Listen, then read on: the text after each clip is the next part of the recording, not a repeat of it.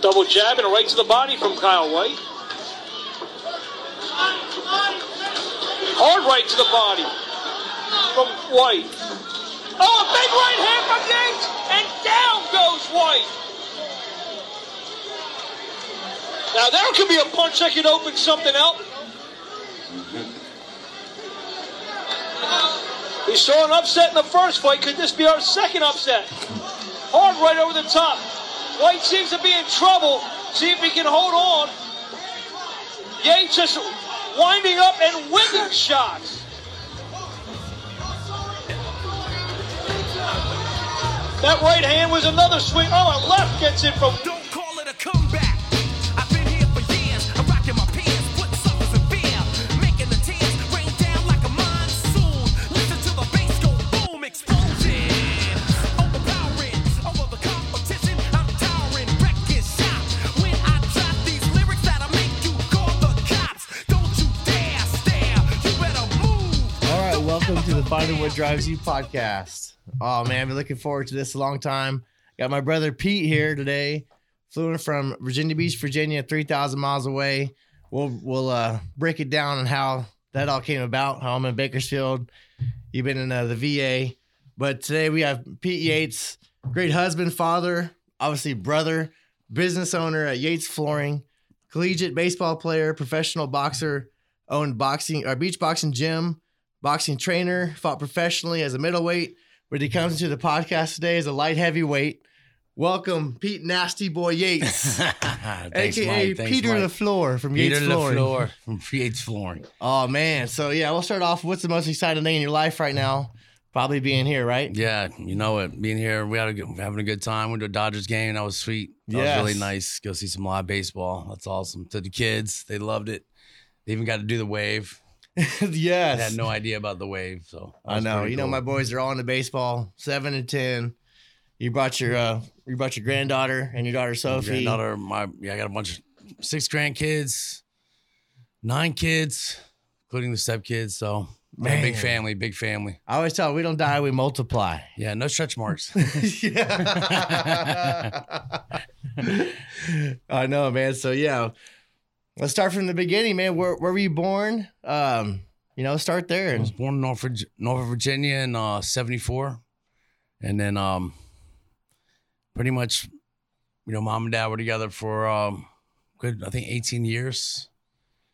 And then baseball was first love. We'll just go ahead and start off with sports. Yeah. That's pretty much sports and my kids. That's all I got. And family. I'll let you take the floor, so to speak. Oh, Peter taking the floor?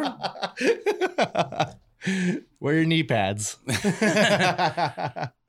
Yeah, so dad was real big in playing baseball, so and he always boxed with me and played baseball. Yeah. He always get on his knees and let me throw some hands at him, and he always blocked punches and taught me good defense, and then he really taught me how to pitch. Yeah. So we always worked on pitching. We had a big backyard, big magnolia tree, and dad built a pitcher's mound back there, and we had a good little setup growing up. Yeah, it was pretty cool. We worked on pitching, ended up, T-ball, Little League, and then going to high school. Went undefeated as a pitcher in my senior year, which was to hold the record for that. Somebody else, I was 9-0. Someone else is 9-1. We were talking about this the other night. How fast were you throwing in high school? I was throwing in the upper 80s. Then when I went to college, I was throwing in the low 90s. But I'm only a tall 5'8", and usually pitchers are supposed to be 6+. And so when I went to college, my coach was like, "You can either throw side or submarine, or you can go home." So I threw submarine. Man, I always teach my son. He hurt his arm throwing the sidearm. But, how do you get away with doing that, and how do you learn how to do that? Well, if you want to play, I didn't have a choice. Yeah.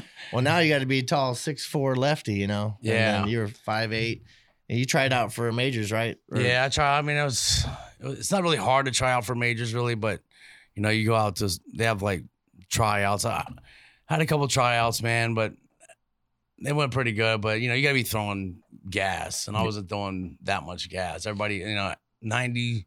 When you're going out for tryouts, 90 miles an hour is kind of average for the guys. So, right. I mean, I did pretty good up until I was got to the next level. But some of those guys still haven't hit balls that landed yet. So that was like 30 years ago. I was the same way when I pitched at Highland, man. Threw some straight meatballs.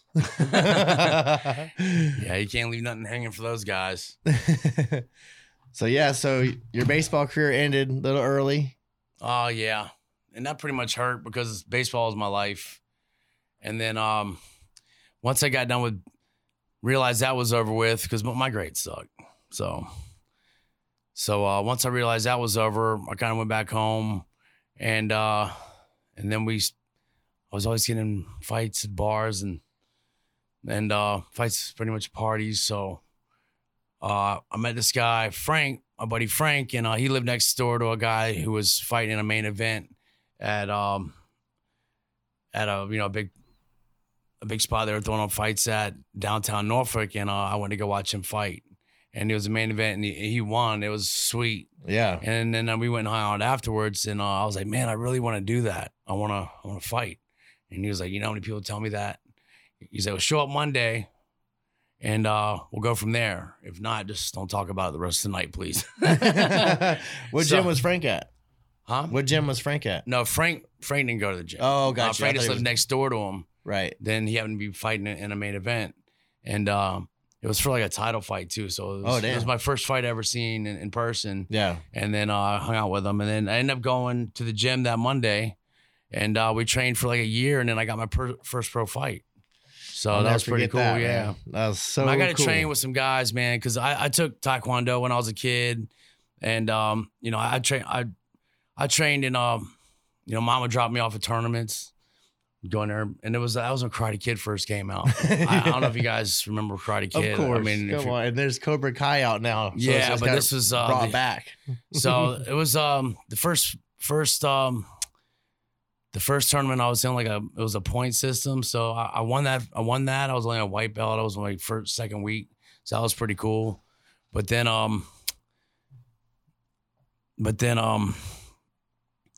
You fought a girl too. Oh yeah, a couple of tournaments. Yeah, I fought a girl one time, and she was long and skinny and freaking. She's not my headgear. I don't know if you know about Taekwondo headgear, but they suck. at that time, she had my headgear, and it turned just this way. And by the time I got it back here, she was over here kicking me again. And she whipped my tail, man. She beat my ass. Were you taking it easy on her or no? No, I couldn't find her. I didn't want to. Yeah, I couldn't find her, so I lost. I was crying out of embarrassment. Yeah, not because she hurt me. I was just like couldn't. It was just the craziest thing ever, man. You're just sitting there like boom, boom, boom, boom, boom, and then so then on the way home, we just left. Let's go, Mom, and this car pulls up next to us and she rolls the windows down. You won third place. Here's your trophy. I was like, throw it in the trash. Oh man, no way. No, I was so embarrassed. But then I did fight another girl for this Korean girl because it's Korean karate, and she started throwing front kicks at me and knocked me right out of the ring. I was like, oh no. So I had to do back kicks the whole time, but I ended up doing back kicks to her front. That's the counter punch, so to speak, for counter move. Yeah. Is just back kick. So I ended up winning that one. I was I'm not losing again. Yeah. But at 12 years old, it was kind of like an even playing field for them, but for us. But it was pretty crazy. But then I had my first pro fight at home, and I'm gonna tell you what, fighting at home is like probably the hardest thing you can do because you can't lose. Right. And your nerves are racked. And after I won the fight, I got another guy on the third round, and I think after that, I was like, man, I don't think I ever want to do that again. I think I'm good. And I just started to train. How long did you train up to that fight? It was probably for a year. But I was training with a lot of guys that didn't take it easy. Right. Yeah, they don't take it easy on you when you're fighting pro. Yeah. Yeah, it's all or nothing. I mean, some guys help me get to a certain point, but after a while, it's they don't take it easy on you. So that's probably the best way to learn. Definitely. Figure out if this is what you want to do or not. So what was your weight? And I think it was 154 at that time. 154, 156. Yeah, man. I remember watching on tape, VHS, like 100 times, and he posted it on YouTube and social media, and you get to relive that, 15 years later. But how freaking cool, man. There was a ton of people there, all people that we knew that are pretty much brothers and tight friends growing up. So cool. Well, I ended up opening up my own gym, and I promoted like 16 pro fights in Virginia, and then I promoted a lot of amateur fights. But I was known as Pete Yates Undefeated. I was 1-0. Pete, Nasty Boy. How'd you come up with the name Nasty Boy? I don't know. Somebody made it up. But after, we don't want to document that piece of it. Well, it was just pretty funny because that was in like 1998 or 99. And then I opened up my gym in 2001. And then I had a gym for about 4 years. And then I got in some trouble. I did a couple years in prison. And then I got out and then struggled for a while. Struggled for a good 10 years. But I got back into coaching again, which is pretty cool. And I started coaching at an MMA gym. And there was a lot of MMA fighters, but I just coached them boxing. So that was pretty cool. And I ended up having a boxing class and teaching kids, teaching people boxing. And then I started having my own little amateur team. I had some really good amateur fighters, but I got to coach like Antoine Britt and a guy named Matt Van Buren, and both of them won seasons of Ultimate Fighter. I think Antoine Britt won season 8 of Ultimate Fighter. Yeah, and then but he fought for Strike Force and got to fight in St. Louis and a lot of the big places. I got to be looking across the cage at Anderson Silva. He fought Fei Zhao. I can't remember his full name, Fei Zhao. But it was cool. So you brought him the boxing aspect of mixed martial arts. Yeah, they have boxing, Muay Thai, Jiu-Jitsu, and wrestling. You better be good at 2 of them. Great at the other 2. Yeah. You ended up owning your own gym too, right? Yeah, I own my own gym. But then I was like, I can't be undefeated anymore. I got to at least have 2 pro fights. Mm-hmm. So, in like 2011, I started training again. I was kind of coaching myself, and Antoine Britt decided to work my corner. I took this fight in Philly, and I fought I forgot the guy's name. Kyle White, I think his name was. Kyle White, yeah. And he was a running back for Delaware State or something like that. Big white boy. He looked bigger than you. He looked like a linebacker. He was 175. We were both 175, but I think he had to drop weight, and I probably had to gain weight to get 175, but it was pretty cool because I was supposed to, if you fight out of town, you got to kill the guy to win. I mean, that's the just judge. The way. Yeah, don't leave it to the judges. Yeah, don't leave it to the judges. And I did drop him in the first round, which I was amazed. Yeah, I mean, it's just kind of shocking. Not that I didn't think I could beat him, but I dropped him in the first round. But for some reason, I got headbutted in the back of the head, and I had a big old gash right here. But I broke his nose. I had white shorts on, and they were, I don't know if they were. Yeah, I was completely bloody. Yeah. Yeah, you had those black shoes on, and it looked like when you're washing it, you're just digging in the sand and just throwing freaking shots, man. Just I bought these. It was at power shots. I was used to having like lighter shoes on, so I was gonna float a little bit, and I bought these Jordans, and it'd be on like bricks. So I was like, oh, I'm about to stand here. Yeah. So, but I did lose a decision to that, but I feel like I won the fight. It was a close fight, but then I fought 2 more times.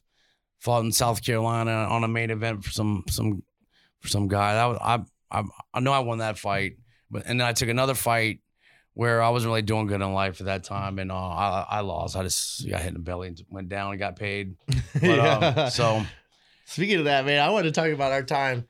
So you're a boxing promoter, and we'll go into why you're in Virginia and I'm in Bakersfield. But you came out to Temecula, California, and you brought Kevin Hall, and you were promoting at the time. I was managing fighters too. I managed fighters too, and Kevin Hall was he was the guy that I wanted to go see fight, who got me into boxing. Yeah, we know Kevin really well. He fought on the Vernon Forrest undercard. Vernon Forrest, Mayorga. Yeah, we smoked a cigarette. In the ring. That was pretty cool. But Kevin went out there to make some money. Pretty much is all it was. I know. I was nervous. So I was a water bucket boy. I got to be on the ringside that time, and I thought I was so cool by doing that. So I got to go up to the bucket, and I think I was there for 30 seconds, and then that was it. Kevin got hit by his body shot, took his knee, and never got back up. And then we went to the after party, and You know, they got all the guys. Vernon Forrest, Carlos Mayorga, Don King was there. Got to stand right next to him, and I'm 15 or 16 at the 15 time. or 16. And, they luckily let me do my thing. And Well, that was pretty crazy. We were all dancing with Don King and a whole bunch of other people out there. It was pretty funny. Don King would like come with like 4 girls and then leave and then come back with another 4 girls. And I was like, this guy is crazy. Yeah, Only in America. Only in America. Well, yeah, that was a cool little trip when he came out here, man. Yeah, Temecula was pretty cool. And we went to Kev fought on the Tyson Lewis undercard too. I got to manage him for that. Yeah, which is pretty cool. Where they separated the ring, and Tyson was crazy. If you look at Pete's social media, look at his Facebook, and just go to his album, he has a picture with every person that's involved with boxing or mixed martial arts. He's got a picture with them.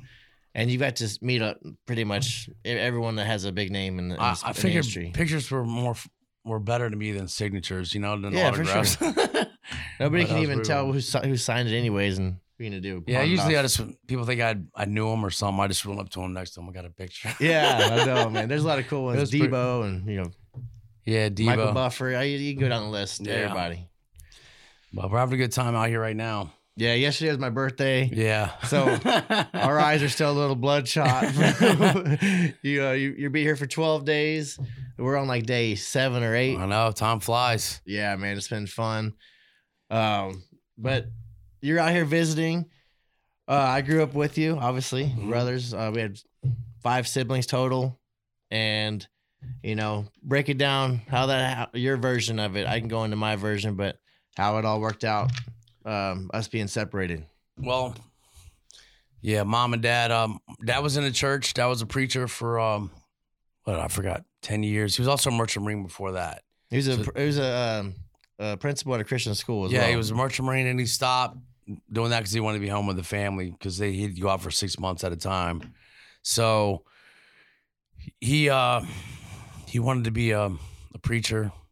He got really strict in being a Christian, and then became a principal of school, and started having a bunch of babies.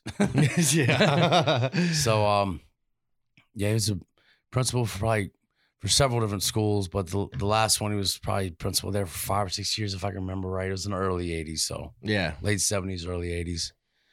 But then this guy John Jimenez was the head preacher. He was doing a lot of television stuff back then, and Dad wanted to focus on the school, and then for some reason they had an argument over that, and that set him off. John Jimenez fired my dad, and then he went on the deep end after that, which is pretty crazy. He went from a preacher to an alcoholic, then to a crackhead alcoholic. Right. Which is pretty drastic change, especially when you're between 13 and 16 to have that happen. It's pretty crazy. So yeah, got to see both sides of life. Right. And I was 5 at the time. I was like 4 when they divorced. And anyways, they split up.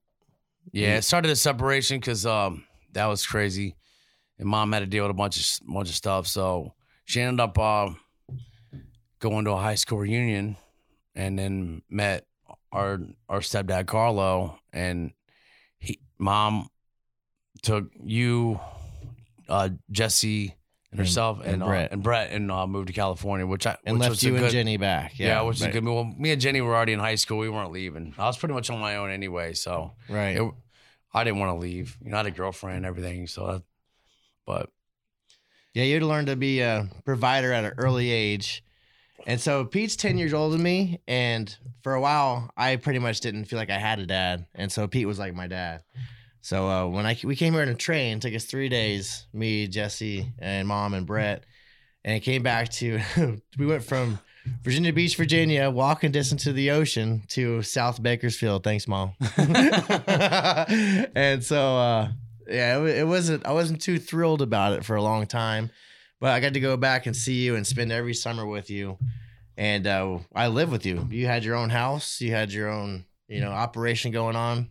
And and I was just looked up to you, man. And I was just so confused growing up of why is this happening? And it was everything happens for you though. So Yeah. it all ended up, we're doing good now, but it was a crazy thing to watch and experience. And we've been through a lot of shit. It was crazy for you to come down and see some of the parties that we were having. Just had a good time. I had a lot of friends, always had a lot of big parties. So I don't know how great that was, but That was I got to had meet a lot of great people. time. Got to meet a lot of people. So, and make a lot of connections in the area. So it all worked out. Yeah, no, well, yeah, we got to, so we had, us over there, then we had you were 10 years older than me, then Jenny, Yeah. who's 8 years older than me, and then Brett, 5 years older than me, then Jesse. But yeah, we unfortunately got split up because of, honestly, Dad's actions. Yeah.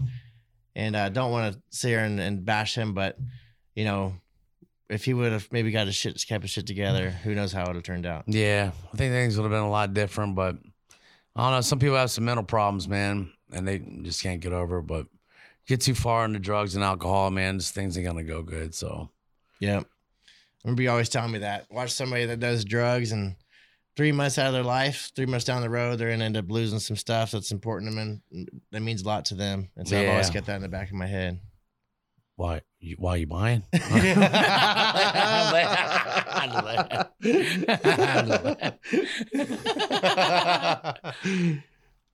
Man, so talking about your business, how's long you been in business for Yates Flooring, and how's it going? And I started off. how tough has that journey been? Well, I started off my buddy Van. I was in and out of actual fighting and training, and I ended up I was a helper for my buddy Van because I was trying to coach, but I needed something else to pay the bills. So I always had kids. I had my oldest daughter, Casey, and then I had Ryan, Kayla, and PJ. So I always had to make some money. After I got in trouble, I couldn't make money the way I was making money. So it was really hard to get life back going again. Yeah. And try to I had to rediscover myself when I was like 25. So, it might have been 30. I don't know. But anyway, so I was a helper for my buddy Van, make a long story short. I actually quit. I quit doing flooring to go back and get my ass whipped. Because it's rough. Yeah, scraping on floors suck. But I ended up sticking with Van for like a good 4 years straight to learn everything. And then I got my own van. My wife Lena helped me get a van because I had no money. And she helped me get a van. I got my tools. And then I went on my own. I got my license and got, my workman's comp and all that good stuff. And then started on my own. And then I started making more money every year. And then actually the guy Van who got me into flooring, we teamed back together now. And now we're doing really good. So yeah, that worked out really good. They're doing really well, man. Proud of you too. I can actually take a week off and still be making money. That's pretty cool. Yeah. Well, I hate to dive into it, but when we left, you had to find out how to make money, and so you had to do whatever it took, and I just fly back and see some shit, and I don't even know if you want to even talk about it. I'll leave it up to you, but I got to really see a lot. Well, Dad not really. He'd come up with money, but he'd be smoking crack, so he don't want to give any of his money up and left us kind of high and dry for a little bit. So I started selling weed. Yeah. So I was selling dime bags, riding a bike around selling dime bags, and then everything always progresses. And then next thing you're making money, and then I remember I started selling coke, but I didn't agree with coke. I didn't like cocaine at all. I was against it. But one of my buddies was on the run. He was a good friend of mine, and me and everybody and Dad was there. We were watching TV, and they were like, "Yeah, this guy's wanted for selling coke." He was at our house, so he left me like a quarter key or something like that. I don't remember exactly what it was, and then we had some buddies take him off and go hide him somewhere. He ended up coming back and getting in trouble, but that's how I started selling that, and then nothing good happens after that, really. Yeah, it took a downward spiral, but it was a crazy downward spiral. I guess we had a lot of fun, but man, for a while you're on top of the world. I just fly back, man. Yeah. You always had this, the nicest stuff, and you're obviously pretty big time in that department. And Just making money, man. It was just I learned a lot from it. There's not really regrets, but there's a lot of things I'd have done different. But yeah, I wasn't a good example for a lot of people. So I know, man. Like I said, I looked up to you as a dad, as a role model, everything. But to get back, we're doing well now, and that's in the rear view. But it is important to have good mentors, and I just didn't know what a good mentor was. And I'm not blaming you or nothing like that. It's just the way it was, and I am who I am because of it. But by seeing that, that's all I wanted to do too. I wanted to sell weed. I wanted to have that 4-story house and have the Lexus and the Explorers and the Expeditions and that live that life. Yeah, everything's fun and games until somebody gets in trouble. Yeah. So I was doing my thing, and I was getting in my own trouble as well. And then you got in the big hit where you got sentenced to prison, man. And I just, that's when I stopped and tried to look for a new mentor and a new path in life. Yes. Pretty tough scenario there for you. Yeah. It just prison sucked because I was not even in a prison. I was in like a jail. And there was you didn't go outside. So I was inside for 2 years. So yeah. And that's why I will never not be tan again. I will hit the tan in bed. But it was just being away from your kids that long is tough. I lost custody of my kids and my wife at the time, she was on drugs real bad. And we lost custody of the kids. That was pretty rough. Right. But so you have Casey, Kayla, Pete Jr., PJ, and Ryan. And then now we got Sophie. Mm-hmm. And then our grandbabies, Jace. I'm trying to go through all of them. How many grandkids does mom have? I think 23. I don't know. I'm trying to count mine right now. I know we got Rosie, Levi, Jace, Lele, and Ava, JJ, yeah. So yeah, like I said, we don't die, we multiply. I know, man. I should have brought a list in here. Yeah. Not good under pressure. No, I remember growing up, man, and just back that you were friends with Toro Gotti too. Yeah, I got to hang out with him a lot. I mean, I think you got to hang out with a lot of people too, but I was pretty cool because the gym that I was training in was Lou Duva's camp was training in there, and Pernell Whitaker's from Norfolk, and I got to be trained. I say with him. I was in the same gym as him. My camp was training around his camp, and I got to see a lot of big time fighters. Especially with that was when Pernell Whitaker was fighting Cesar Chavez, and Arturo Gatti was getting ready to fight for his first world championship, and so I got to see him train up to that point, and then go win it. And then come back, and then when he came back, we were hanging out. That was really awesome. That was really cool, and he was a really nice guy. But to see somebody actually win the title like that was pretty cool. But also, when think you're a good baseball player, for example, and then you go to college, and then everybody's twice your size and twice as good as you are. Yeah. But you're doing. Vernon Forrest was in that camp too, and I'm jumping rope.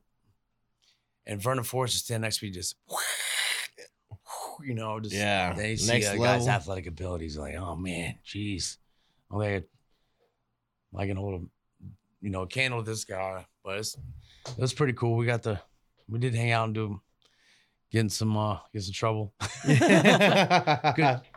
No legal trouble, but I was watching back some YouTube videos. You can go check him out. You can see his fights on there too, but. I know you hung around a lot of black people growing up, so did I. And one of the black guys said, "Man, Pete, you the whitest black guy I know." Yeah, that was Antoine Britt. I take it as a compliment. Oh, for sure, man. Yeah, I know. It's just I guess growing up that age, we don't even think about racism ever, and it's kind of frustrating when people talk about it. It's not doesn't make sense to me, but. Yeah, man. So would you say that Dad had a part of you getting into boxing at all? Yeah. Well, Dad used to always get on his knees, and because he was a firm believer that you should know how to fight. Right. Just defend yourself. What was his motto? Punch first, hit first, ask questions later. Yeah, always. Yeah. Well, I remember I wanted to go to a dance, and he was always nervous to let me go out. So he had me like go over some boxing moves before I went. And I went to the dance, and I was sitting on a wall kissing my girlfriend, which was Casey's mom. And a guy hit me with a quarter roll. Boom, broke my jaw. It was separated like that. But it didn't. I think I was out for a second, but I got up and chased the guy like, you went that way. So I chased him. And the cop that was there like put me in a headlock and broke my jaw a little bit more. But when your teeth don't fit in that puzzle, you know, it was pretty bad, man. That hurt pretty good. So after that, I was nonstop training. I was like, I'm not getting my ass kicked like that again. I mean, it wasn't like he squared up and I got beat up. But, Right. But after that, I was like, no, I'm going to start training and getting ready. That was like you train as a kid and then you start training as an adult. So Right. I always wanted to make sure I was ready to go. Because for some reason, there was a lot of fights back then. Yeah. There wasn't as many shootings as there are now. People actually fought. Right. And so after that, got my jaw broke. You think that you wouldn't want to fight again after you get your jaw broke, but I did. Yeah. Yeah, it's just in the blood, you know. It was a good way to get things out too. Right. Yeah, get out frustrations. And then plus, people think you've got a pro fight coming up. You seem like you're a lot cooler guy. Yeah. I don't know. It's just stupid. But, I know all the bad shit I saw. We also did train a lot, and I Yeah. got to see a lot of cool stuff as well. Like I remember I came back here and I had an accent, talked like this, and let's go crabbing in the backyard. And anyways, I got that accent knocked out of me pretty quick. I didn't Yeah. like it too much in South Bakersfield. But you know, after getting my ass kicked too quite a few times, I started wanting to train with you too, and I looked up to you in that aspect as well. So I went back there, and we pretty much went to the gym, you know, 4 or 5 days a week to your gym, and we used to run up Mount Rushmore too, or is it Trashmore? Yeah, Yeah, Trashmore. yeah, and then It was built out of anyways, trash. there's a lot of different training, and I learned how to train like a boxer, which is pretty much not a lot of weights, just calisthenics, jump rope, hit the bag, push ups, sit ups, pull ups. So Yeah. I learned to really, and you're all about speed, less, you know, more power. And I love that way of working out. I still work out that way today. So, Yeah, one thing about boxing training is it can get boring. It's just boring because it's the same thing over and over again. So you just gotta suck it up. I still hit the heavy bags. That's pretty much the only thing I can do. Where my hands are broken, my wrists are broken. I just got my nose fixed, so I'm done boxing. And getting nose surgery's no fun. Just to tell you, that was the hardest thing. That was one of the hardest things I've had to do. I thought for sure I'd be good after like a week because I got my nose broke a week before the fight in Philly, the one I was telling you about. Ooh. Yeah, this guy William Bailey, he caught me right in the nose, and I didn't know that there was something called a deviated septum. I mean, the inside of my nose is like a grape. So I just try not to get hit. I think I didn't get hit to the very end, and it didn't hurt. Didn't hurt that bad, but healing did. I just couldn't breathe out of one of these sides. But I just finally got it fixed last year. And it was a nightmare. So I can't really smell that good anymore. I think smell's kind of overrated. Yeah. You think if you can't smell it, it's all right. But, you know, so everybody's like, man, it really stinks in here. I'm like, I can't smell it. Yeah. It might be me. Yeah, let me know if it's me. No, that's cool, man. So, yeah, we had separated 3,000 miles apart, man. It was a bummer, but yeah, I got to see a lot of cool stuff and also see a lot of your down times, man. And it was really tough to watch, but you came out of it. Yeah, and just getting back up, man. So proud Falling of you and for getting that. back up. I think everyone in our family's hit some lows and seen a lot, probably too much. Yeah, but there's a lot of other people that have been through way worse, yeah. and that's just the way I look at it, man. I mean, you're always on a journey, and it ain't all gonna be fun. Right. A lot of it's gonna suck, and a lot of it's gonna be self-inflicted pain. You can't be old and wise unless you're young and dumb. I know. So I trained for boxing, man. I always thought I wanted to be a boxer. Then I went back and I got to train spar with you guys. And, Yeah. And I got to spar with Brett. So that's when I really got my confidence up a little bit. Brett got winded quick, and, I think I got the better of him. But anyways, I got against you, and you let me, kind of just practicing your defense, I guess. And I think one went through, and I caught you a little bit, and all of a sudden you stopped holding back. and you hit me once. I remember you hit me in the nose. And I was just done, and I was like, Sorry, that was my retirement right there. I never even got started. I sparred with you one time, and I was like, yeah, this ain't for me. I'm gonna choose golf. That's like, a lot of coaches won't even talk to you for the first, 6 months, basically, just see if you're gonna stick it out. Me, I like to get people in the ring right away, but that was just one of the way I coach. Not to hurt them, just to, because you gotta learn how to breathe when you're fighting. Because everything your brain tells you to do is wrong. So it's pretty much in every other thing. But you got to learn how to breathe and be relaxed. You would think that boxing, you should be, amped up and mean or crazy. But it's really just being mean and relaxed. Right. So it's pretty hard to get there. Only way to learn how to get there is just to fight nonstop, train nonstop. So it's a nerve-wracking experience. Nerves was the worst thing for me, man. Yeah. When you're going to battle, I always talk to these. In Virginia Beach, we have a lot of Navy SEALs. So I always talk to those guys about how do you deal with being on a helicopter on the way to a mission? Mm-hmm. Do you have to wear a diaper or what? Because to me, that was the worst part about fighting. It's not necessarily the fight; it's just the anticipation, man. That was tough. But they all said the same thing. You just got to training. Right. So it's pretty cool. No, I hear that too. And I talked about it before, how the most dangerous men in the world, MMA fighters, they still have self-doubt and they get nervous before the fights. I remember Dustin Poirier saying, I hate the whole process. I hate this whole thing. It's just in a hotel room and even out of the country in Abu Dhabi. And you got that fights coming up and just you feel like you're going to throw up anxiety. You can't sleep. And it's a lot, so they love the fighting. They love that, but the anticipation up to it is what's tough. And once you get in there and first punch thrown, you're going to be all right. Usually, hopefully. Right. With the nerves aspect of it, but it's all good. Did you sleep before your first pro fight? Did you sleep the night before? Oh, probably not that well. Not that well. Yeah. It was just knowing everybody's going to be there and you're fighting at home. I'd rather fight. That's why the next 3 fights I had were out of town. Yeah. I can just tell you how great I did when I got back. Yeah. So, but it was exciting. I'm glad I got to experience it because it helped me in a lot of other aspects. But now it's just, work full time. I'm trying to market our flooring brand. Mm-hmm. And I try to keep it simple. We do some commercial work, but we do a lot of residential, and I just do one type of flooring. 1 or 2 types of flooring instead of a bunch of it, because it's just trying to stick to one thing. Keep things simple. Yeah. So owning a boxing gym, how was that? How was that experience? And would you recommend it? No. Well, beach boxing. Yeah, the boxing gym. Not too many people want to box, man. I mean, they say they do, but I had a good kids program, which worked out pretty good, but.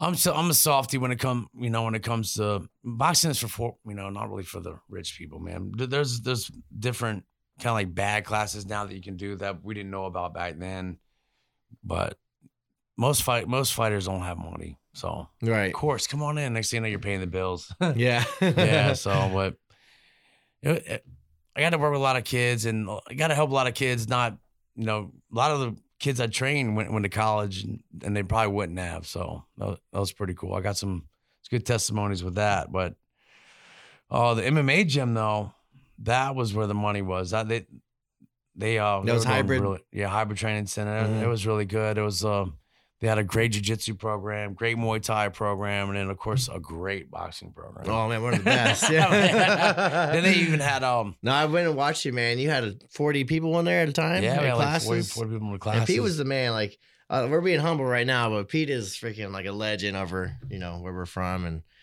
And anyways, I think he's just an amazing human being, and it's the biggest heart. If you know him, he always wants to just give back, and just nice, and just honest, humble guy. Just like to help people, because I've been in need for help too before, and I've had some people help me. But Usually the people I thought were gonna help didn't. But it's all good. It made me a better man. And then I met my wife Lena. Yes. Yeah, Lena freaking pulled me out of the gutter literally, and saved my ass. So, that was pretty cool. And Yeah, we're still together. Lena's here. We call her Lena. There's Peter LaFleur and Lena LaFleur. Lena on the floor. Long limb Lena. No, yeah, we she's obviously just, we get along right on the money. We believe in the same stuff and, practice the same stuff in life. Yeah. And she's just a down to earth, cool human being. So thank God you found her. Yeah, for real. Yeah, she's lucky. I always messing with that. I don't know what was the biggest highlight of your life, you'd say? Besides the kids being born, man, I'm trying to think. Coming here? No, man. We enjoy coming here, man. I don't know, highlight of my life. I don't know if it's hard to envision. Like if I try to vision like things that I want in life, it's like I just know things that I don't want. Right. Yeah. Yeah. There you go. Well, what was your rock bottom of your life? I guess you could say that because everyone knows that. Sometimes you have a couple. Well, no, getting hard on the drugs because it's just so easy. It's just so easy to do things that you think you'd never do before. Once you get too down and out. And the low point of my life was probably shooting up meth. Yeah. Just being a freaking straight bum, dude. Like you wouldn't know that about me, but it's just so easy once you start on the downward spiral. I'll try this, I'll try this, I'll try this. And next thing you know, you're freaking shooting up some shit. You don't even know I don't even know how to do that. Yeah, and you never really did any like blow till you're like 25, you're talking about? 27, 28. And that's crazy. You're around it a lot. I was around it a lot. I just didn't do it. But my dad was so into it, smoking crack, and I was around these freaking crack whores and all this stuff. Just the craziest stuff you could think about was there. And then I got mad at him because we got in a fight one time or a bunch of times. But I was like, what is this shit all about? I'm just gonna do it. And I did it, which was like the worst thing I could have done.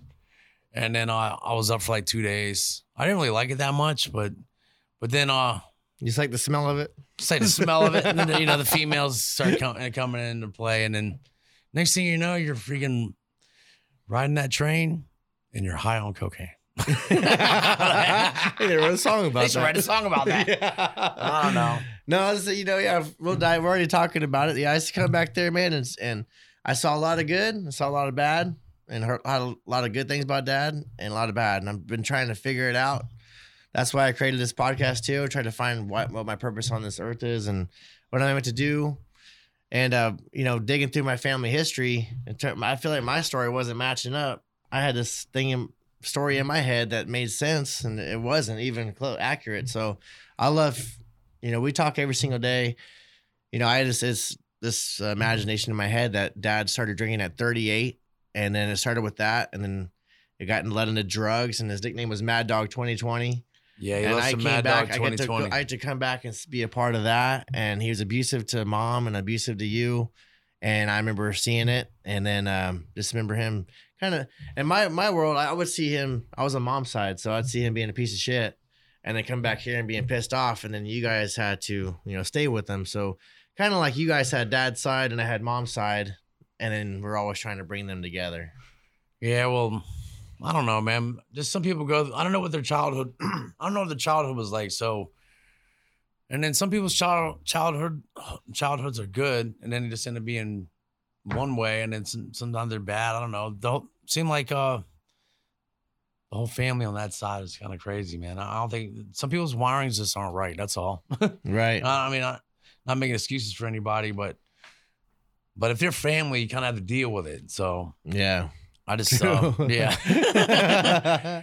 Now it's like, stay your ass over there. Yeah. But I just try to, I don't know how much kind of stories you want to get into it about that, but. No, we don't have to. I mean, it's, I forgave him. Right. And the cool thing is that my dad, Dad was a nightmare for years in my life, and I had to babysit him all the time. But then the last 5 years of his life, he cleaned up. And he made things right, tried to make things right anyway, the best that he could. And the last night that we got to hang out with him, it was me and Brett And I don't know, it was just something real peaceful. We were hanging out. We just laughed so hard. We were laughing. We weren't drinking or anything. We weren't smoking anything. I mean, everybody's cool. And then he was having breathing problems the next day, and he wanted to go to the hospital. And the thing about it is he always wanted to go to the hospital. So either because he was out of drugs or something, he wanted to go get something to get a fix. But this time I was like, we ain't going to the hospital, man. I ain't going. We were watching Kings of New York, and I just never forget that movie being on. And then he's like, I need to go to the hospital because he was kind of like snoring while he was awake. Mm-hmm. I thought he was just up because he's always did some crazy shit. Yeah. And then all of a sudden he's like, call an ambulance. And then you see a look on his face. I was like, oh shit. And then next thing you know, he's laying there, and then that's it. Ball game. Yeah, he died in your arms, right? Yep. Yeah. Yeah, I've seen the last look on somebody's face. I'm like, damn. Yeah. Yeah, it was pretty rough. Then that didn't help out anything in my, Right, life. yeah. Another downward spiral. Right. And then I was just coping with the pain, man. Yeah. I should have dealt with things different, but Now, it all worked out now because now. I think that now that I went through everything I went through, I think the next here to my end is gonna be, I'm just trying to leave a legacy, you know, Exactly. the best that I can. Right. But I'm just telling you, I wasted probably 10, 15 years Right. of my adulthood. So I feel like I'm making up for it now. Thank God. Yeah. Thank God. So, you know, you gotta turn the negatives into positives and be a freaking man. Right. Yeah. Everybody's got excuses. But there's not a reason. Listen Something to like the Boston Bean guy. Be Yeah. a man. Be a man. No, I'll Deal never with all forget your that, problems. Be a man. man. So I didn't talk to Dad for I feel like 10 years. I don't know the exact timeline, but I remember, ignoring his calls and just being upset, being a confused, angry kid. But with my wife Shantice, we were together for a long time, and she would see him calling, and she would say, "Why don't you answer that?" I was like, "No, I just don't want to. I was done talking about it." I had a big wall Yeah. up a lot.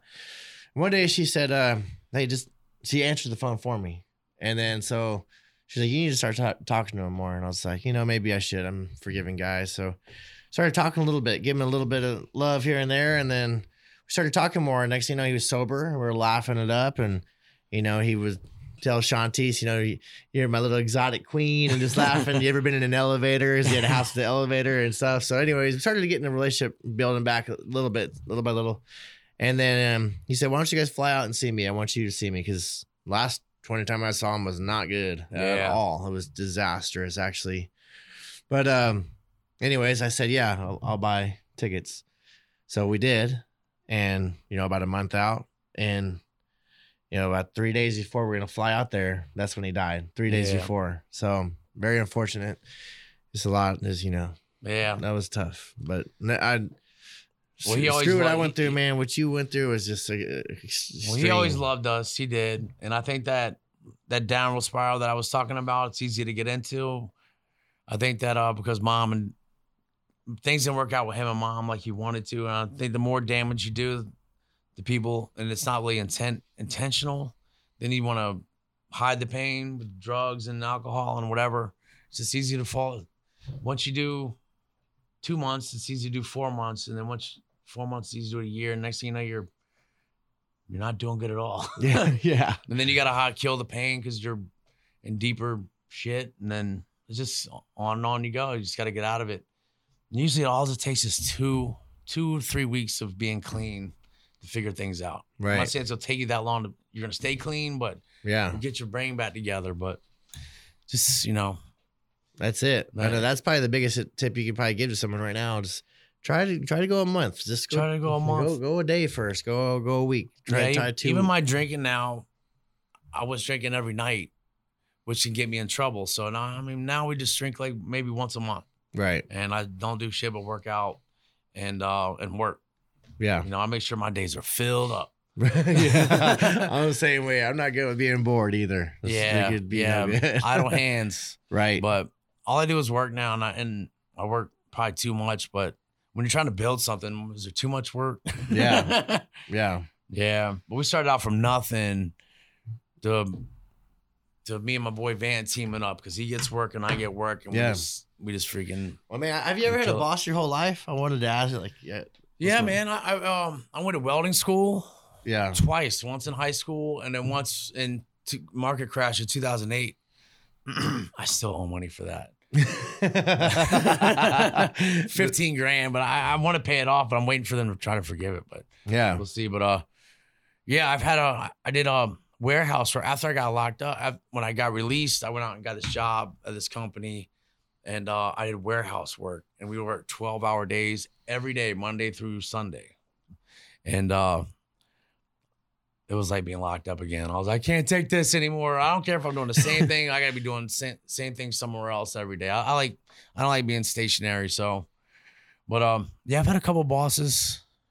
Got fired a bunch of times. Usually for being late. One of my nicknames was running late. I got promoted to chief running late. I just have the hardest time about being on time. Way better now, but yeah. Yeah, I remember. Did Coach Townsend used to get mad at you, or my mom get mad at you? My mom was definitely mad at you. She used to pour buckets of water on your head or spray you with the hose to wake you up. Yeah, because I would always hang out at night. My baseball coach, Coach T, he was a big impact on my life. But I'd have the vice principal call on my house, make sure I was up in the morning. Because if we have a game, I can't be late. I'd still be late. Mom would throw buckets of water on me and have the car running and all that. Oh, man, getting up was just rough. Mornings just not. That was one of my questions, too. Would you consider yourself a morning person? It's I'm way better now. It's an absolute joke. I'm way better now, but man, getting up. If we could start the day off around noon, that'd be great. Yeah. No, I mean, you sold drugs pretty much your whole life, and then when you got locked up, you were on top of the world. I mean, you were making really good money, obviously, and kind of king of the world, and then all came to a stop. And explain that process of trying to have it all and then starting from scratch and trying to make money legit.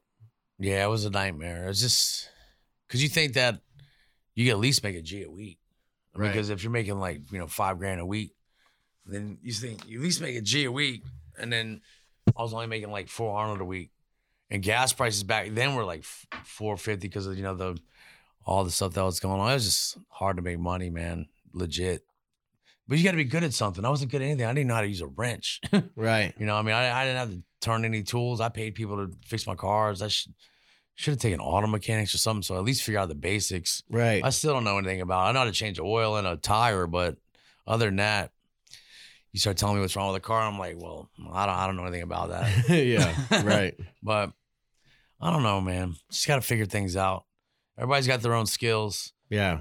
And I like to be more on the sales side of things instead of installation but I'm good at both. Yeah. You're really good at sales. I know that. Yeah. Well, I mean, sales for flooring is different than, it's pretty much, selling somebody something they need. It's being honest and trustworthy and, giving people doing what they you want. Say you're going to do. Finding a problem and solving that problem. Doing what you say you're going to do. Yeah. Get it done fast and get it done right the first time. You don't want to do it twice because we do it nice because we do it twice. Yeah. You don't want that one. No. Yeah. No, so yeah, I've always looked up to you because you've never had a boss. You've always had your own business, and explain the businesses you've had before. Well, I had a carpet cleaning business. I had a pressure washing business, but everything that I did then, I was doing something else. But now it's just strictly flooring. So yeah. So Peter LaFleur. So I always ask everybody this, but what do you love about Bakersfield, and what's your dream job? Well, I love Mikey's house. It's got a pool. We don't really have to go anywhere. And my dream job is to be a weatherman in Bakersfield. It's going to be sunny today. It's sunny tomorrow. Every time he comes here, he's like, you guys even get clouds around here? Yeah, we saw clouds when we first came in. We were like, wow, man. There's a little overcast. That'd be something to talk about on the weather, man, right? There's some freaking clouds in the sky tonight. You always say that, but my dream job is to be a weatherman in Bakersfield. That'd be awesome. But Mike's got a nice setup at his house. Shantice is awesome, and the kids, and our kids get along great. We just have a good time. So We went That's to all a we do. Dodgers game, man. Dodger Stadium was so sweet.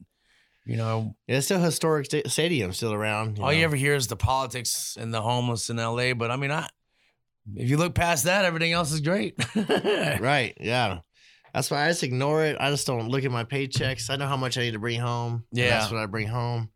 And, doing taxes is always tough, I'm sure, for everybody every year if you have to pay.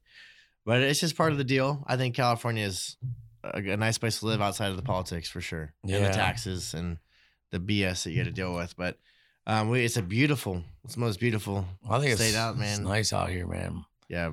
Yeah, Dodger Stadium was sweet. That was really nice. The kids got to do the wave. That was exciting. Yeah, and, believe it or not, my kids are baseball players. They're little ballers, but that's their like second MLB game. Yeah, I like to go to all pro boxing matches. That was another cool thing about Arturo Gatti. I got to go to his fights.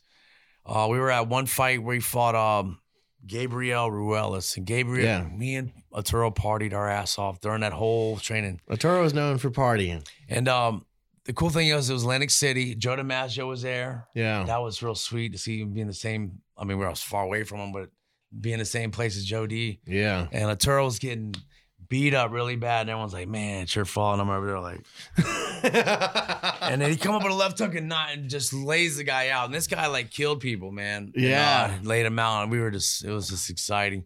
And Arturo's like, "Come to Atlantic City. We're gonna go to the after party."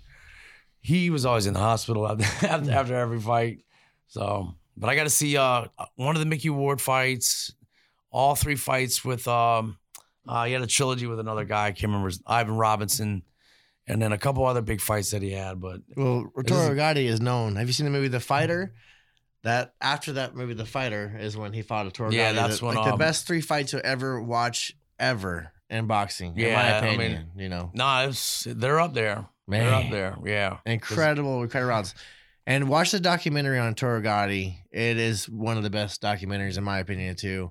It's and Pete got to witness a lot of that stuff. Yeah, and I got to meet his brother, Joe Gotti, and he was in the Bronx Tale. Remember they went to the fights? Yeah. Yeah, his brother was one of the guys in the ring. Wow. But his hands were like this big, man. Like, God damn. The Toros? Yeah, no, his brother Joe. Joe, yeah. Yeah.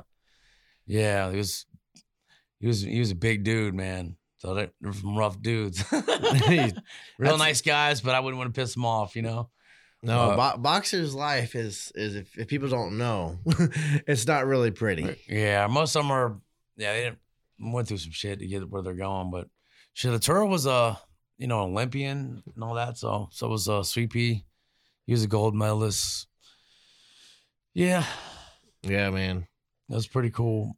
But now I got my boys. My son PJ, he's got his own floor and installation. He's doing business. great. 21 years old, has his own house. Yeah, he owns his Has own a house. I still don't know business. my own house yet. I mean, I qualify for one. I'm just waiting for this market thing to figure it out. But my daughter Kayla's doing good, and Casey, she's married, lives in Texas. She'll be 28 in about another month. And Ryan's doing pretty good, and then I got my stepson Chris. He's in the Army. He's in Hawaii.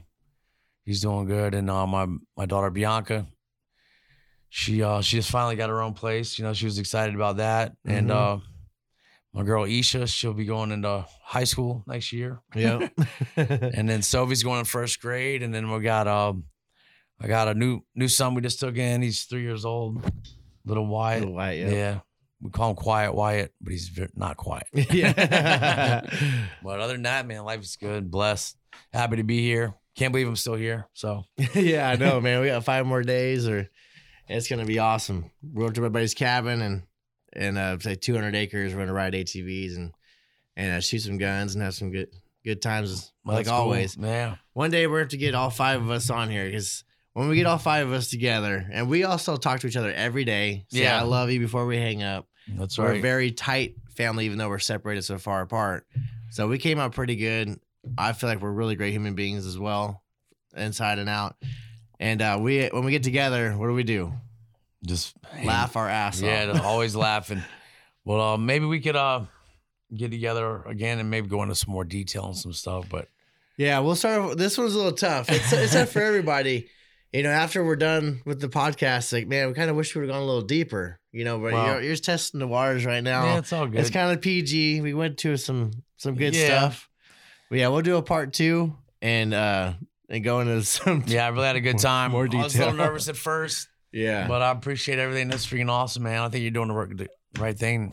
This is nice. I know. So it started too. We talked about starting a podcast, getting it going, and then we tried to meet so many different times. Yeah. And you're always busy, booked, and it's hard to predict your future or schedule something, pencil something in a week in advance. But we actually did try this long distance Zoom, and absolute disaster. Did you know about that one? Okay. Oh yeah. Yeah, we just had So a we guy got in our boy a Drew over here, edit in and host the place. Okay. So anyways, that's who we're talking to. But Matt was here. That's another guy that's part owner. But yeah, it was embarrassing, man. We watched it the other night, and it was tough to we just watch. had somebody. We're supposed to be me and Mikey doing like a video calling, and this didn't work out that well. No, and then that's how you booked your flight out here and got this going. So everything happens for a reason, no matter what it is the moral of the story, right? And after the last couple of days, I can't believe we made it. Had a good show. We just had a good time, man. I'll leave you one last question, man. Do you have anything else to say, and what legacy do you want to leave behind? Well, I never know what kind of legacy I want to leave. I just know what kind of legacy I don't want to leave. I think that's the easiest. Like when I try to envision things that I want, like I don't know what I want. I just know what I don't want. I just know what I don't want. I just don't want to be a bum. Right. That's it. And I work hard, and there's good payoffs doing that. Just working hard and getting things done and making. And then money's a reward, but just being not a bum is a great reward. Hey, it's all perspective, man. That's actually a really good way to lay it out right there. Yeah, I try to help people out, the right people out, because everyone needs help. But it's funny when you start making money, the hands that come out, and then you find out they're BSing a lot. So I don't know. I'm just trying to help out the right people. Yeah, I try to help people that are trying to help themselves.